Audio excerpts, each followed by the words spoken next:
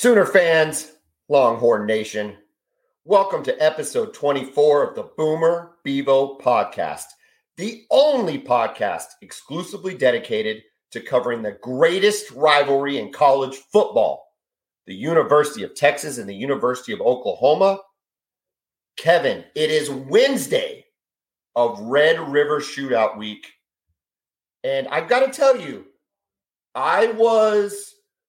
the first two episodes, I've been kind of down, but I'm starting to climb up. I'm starting to climb towards excitement, anticipation, dare I say hope, and I think I'm ready to start getting fired up about this game. The first 2 days were merely a warm-up, merely a putting my toe in the water. Kevin, tonight on this recording, this is when I bring it. How are you feeling today? Okay, are you starting to get a little anxious? Because I'm starting to feel it a little bit. I'm starting to feel a little. I think like the week is dragging.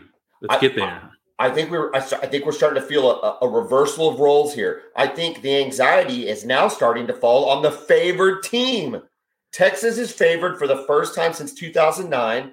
You have no idea how to handle this. You have no idea what it feels like to be favored.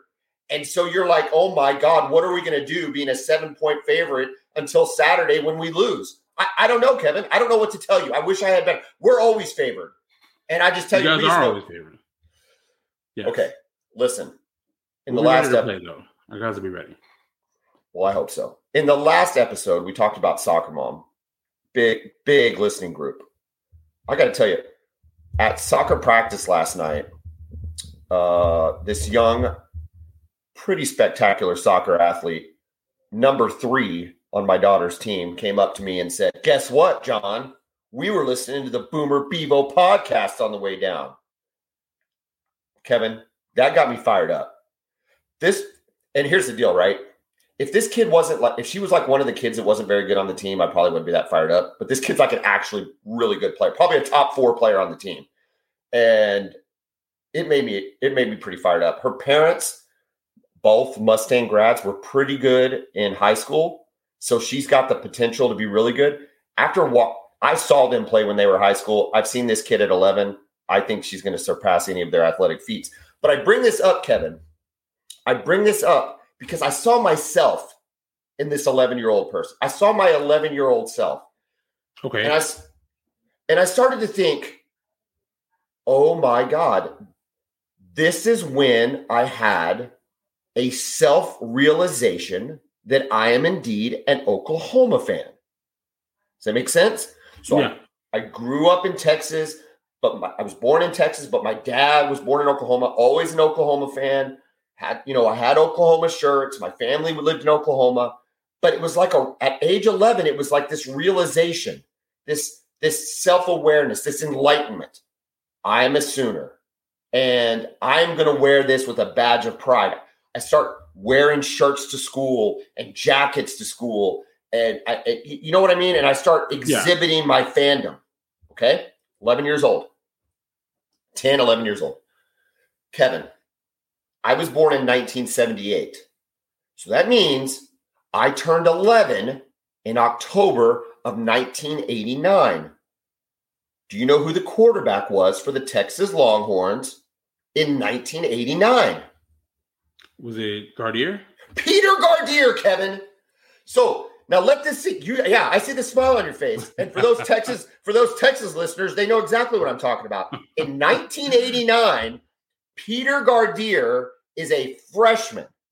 Okay, I don't know if he was a redshirt freshman. You might know, Kevin. I don't know. But he was a freshman, and in 1989, he leads an unranked Texas team to beat a ranked Oklahoma team in the Cotton Bowl. Again, first year of this self-realization, first year of this embracing of what will eventually be my lifelong pursuit to be a Sooner fan, and it's snatched away. But not only is it snatched away in 1989, Kevin, when I'm 11, but it's snatched away in 1990. It's snatched away in 1991. It's snatched away in 1992, all by the same Peter Gardier. And Kevin, what this creates in a young man's life, especially in the formative years from 11 to 14, it creates hatred, Kevin. And I wish I could be softer about that. I wish there was a more PC way to describe that emotion, but there's not. When I see burnt orange in October, it makes me angry. And can you look back at childhood? Yeah, I look back at childhood and say those 4 years of my life were ruined by the Texas Longhorns. And here's the thing, for those that don't know, my birthday is October 8th. That's game day this year. It's always around the game day. So my birthday was ruined, all right, as a young child. For 4 years now. That's 4 years. And really the first 4 years of caring. Does it make sense? That's like, very true. Yeah, that's incredibly traumatic for us. Sure. I remember other things, and I remember Orange Bowls that we lost. That was fine. It didn't register yet. It registered. I mean, you're talking prime years. Kevin, it manifests itself now in a strong, triggering PTSD level of hatred every October. And I'm telling you, Kevin, on this Wednesday, October 5th, 2022, the hatred has reached a bubbling proportion within my body. Okay, and it's boiling over. And here's the thing. It's boiling over. And here's the thing, Kevin. We've been covering Texas all year. I've been covering Texas since this summer.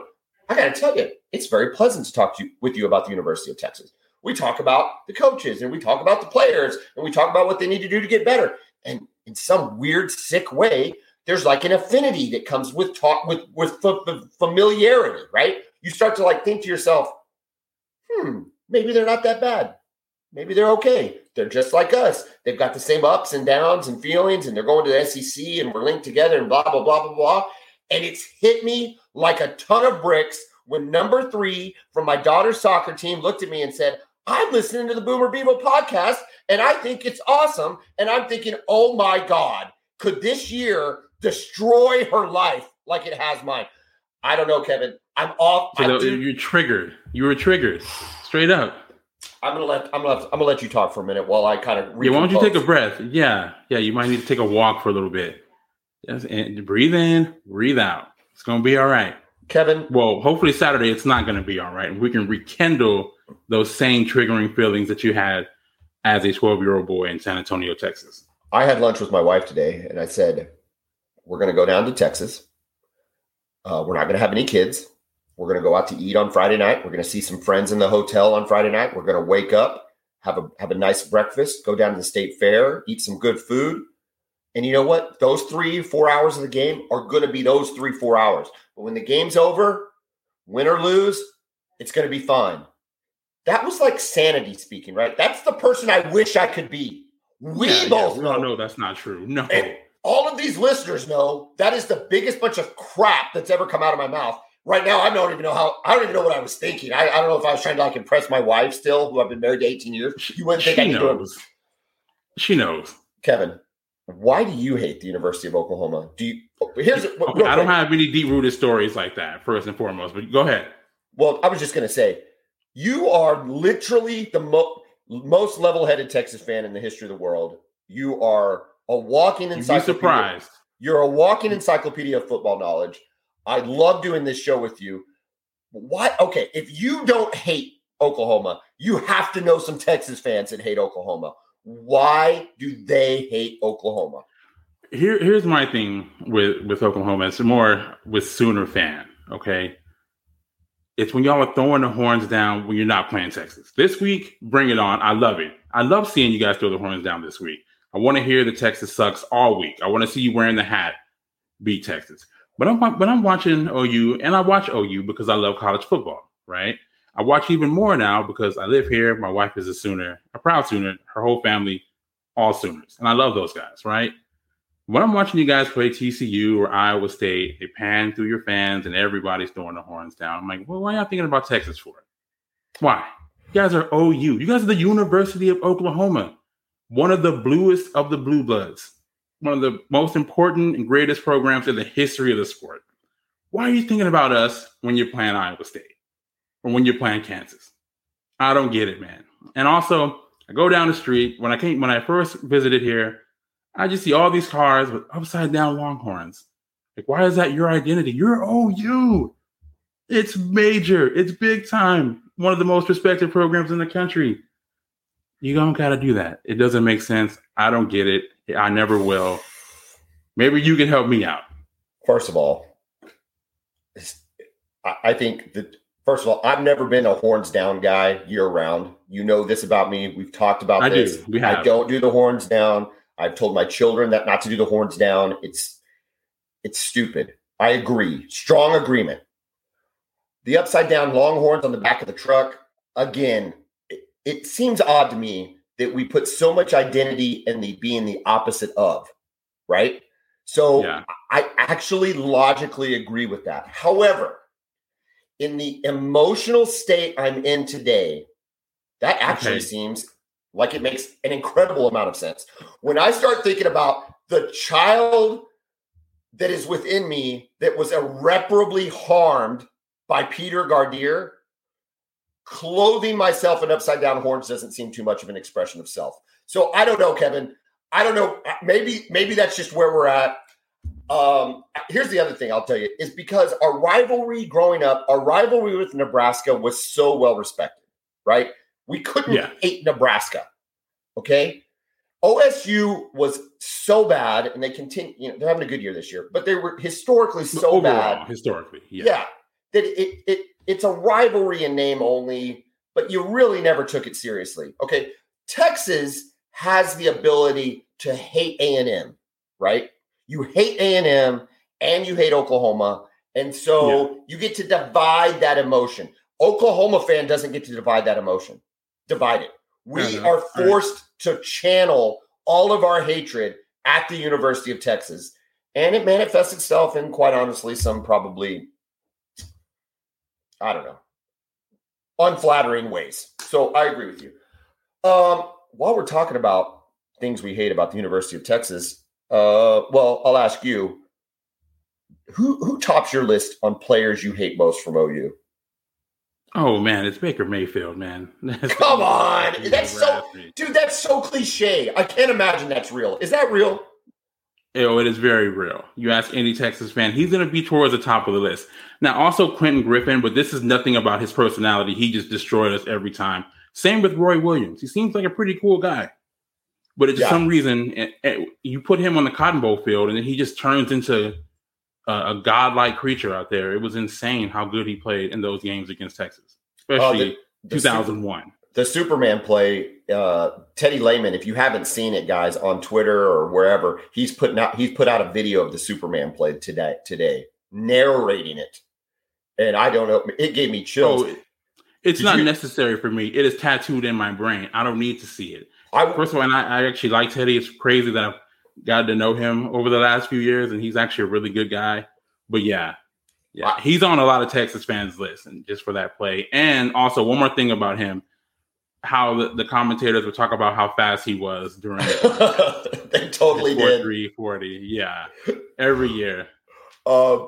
That video, though, does call out in a positive way some Texas players. So I'm just going to say it for all our Texas listeners out there. It is an OU homer video, clearly. I mean, it's the play that we knock the ball at Chris Sims. But the emotion it creates, I mean, he talks Peter Gardier, he talks Ricky Williams. He throws out some big-time names, and it's pretty cool. All right. What about moments? Is that the biggest moment, that Superman moment? Is that one of the worst moments ever for you guys? That is one of the worst moments for sure. Yeah. And again, we might not have won the game. We're down 7-3. It was just a disaster all around, right? We couldn't move the ball hardly all game, despite us having insane amount of talent on offense. You guys punt the ball. Nathan Vasher, who's one of our greatest DBs ever, fields the punt at the 1 yard line instead of just letting it go into the end zone for a touchback. And then even still, for him to make a play like that at that moment, it's just, it's iconic. Sims drops back. I'm looking down the field to see who he's going to throw for. I look back. I just see the ball in the air. And I just see Lehman running with the ball. And there was this moment of just silence. And then the OU side of the stadium just erupts. And I'm like, what the hell just happened? First game I went to, by the way. First Red River game that I went to. So, yeah. So, It's funny you say that. On my list is the first Red River game I went to, 1999, Bob Stoops' first year. That was a good game. Yeah, my sister got me tickets at the 50-yard line, student section. Whoa, okay.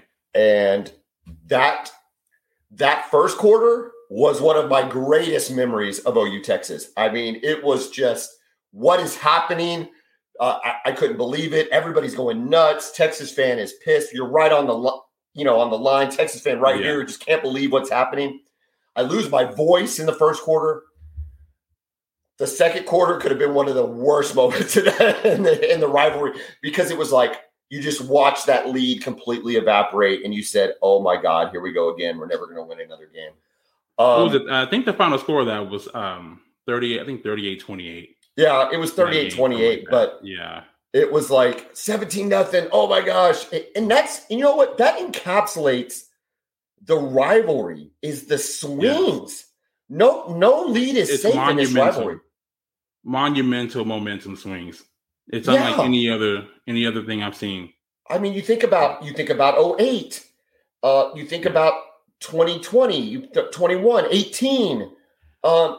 Speaking of worst moments, I mean, 21 is by far my worst moment. Best moment.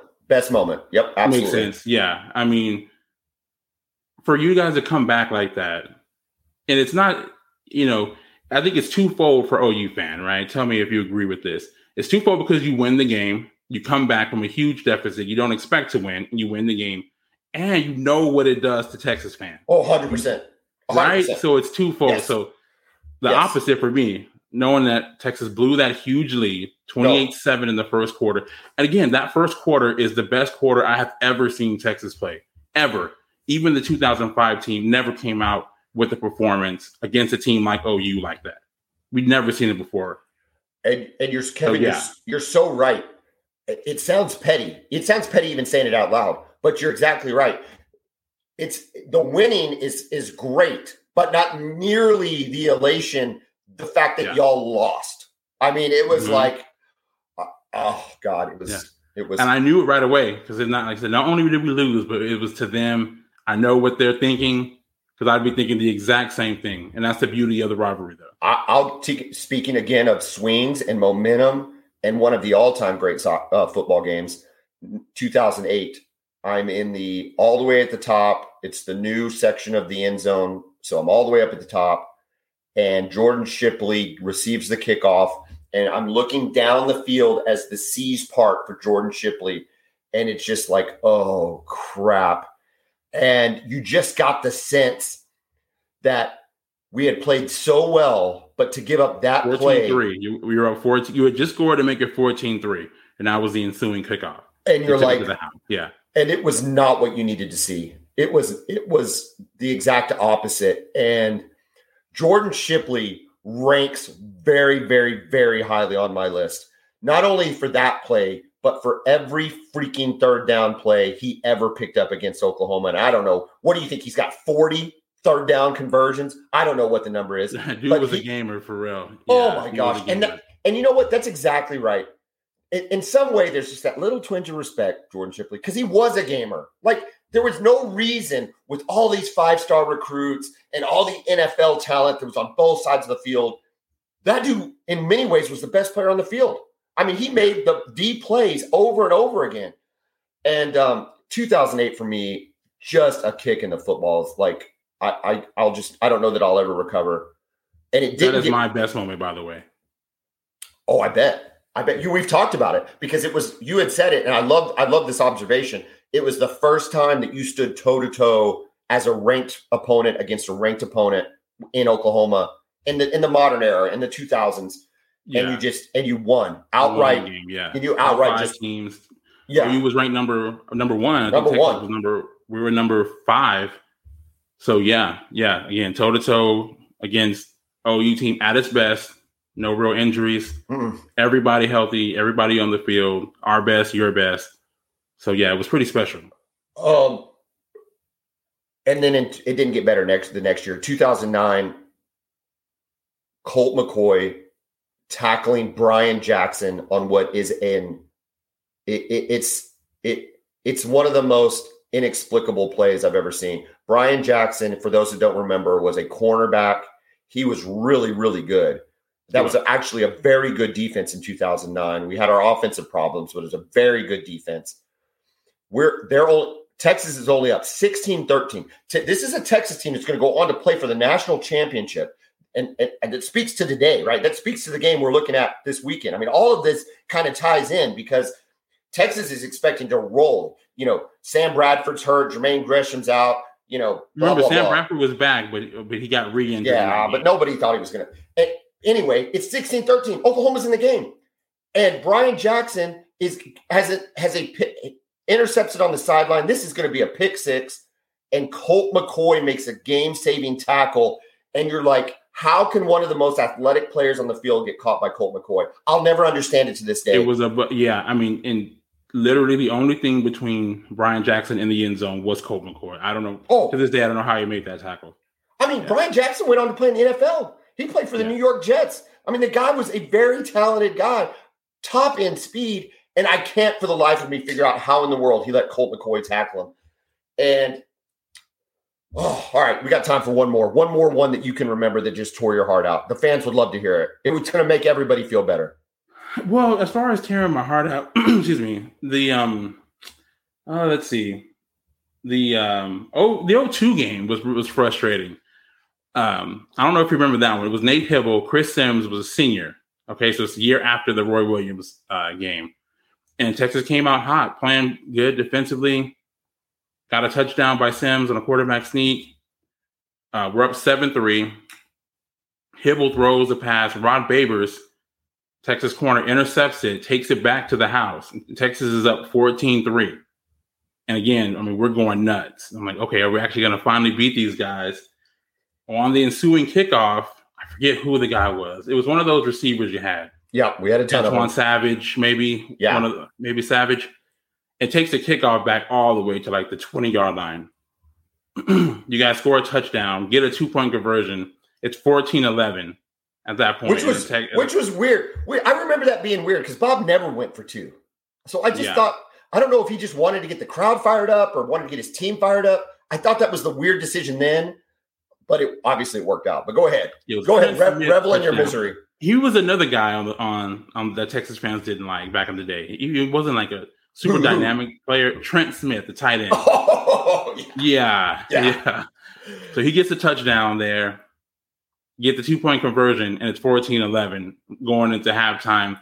Just killed the momentum, and then Quentin Griffin just went absolutely nuts in the second half. I think he had like 250 yards rushing in that game, and Texas loses. That's number 3 in a row, right? That was a third loss in a row. And Sims' last go against the Sooners, finishing his career 0-3 as a starter, 0-4 as a player. So, man, Kevin, disappointing stuff.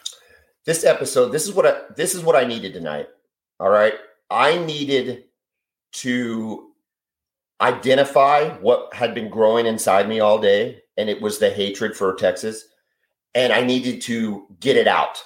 I needed to reveal a part of myself out to the crowd. And I feel better now. Tomorrow, we're going again. And I promise I'm going to try to be just a little more positive. I'm going to look at the good side of the rivalry. I'm going to try to figure out ways Oklahoma can win the game. But tonight was about hate. And I'm okay with that. I don't know if you are. I'm okay with it. Oh, I'm all for it, man. This is the week for it. This is hate week. Hate week. That's right. And if you're out there listening, share us with your friends. Other people are going through the same emotions that I'm going through and Kevin's going through. So make sure that when you see a buddy that's like, oh, I don't know what's going to happen this week. Hey, listen to the Boomer Bevo podcast. They don't either, but they feel exactly like you do, and it's going to make you feel better, I promise. Hey, Kevin, we'll see you tomorrow for week part 4. Boomer. Hook 'em.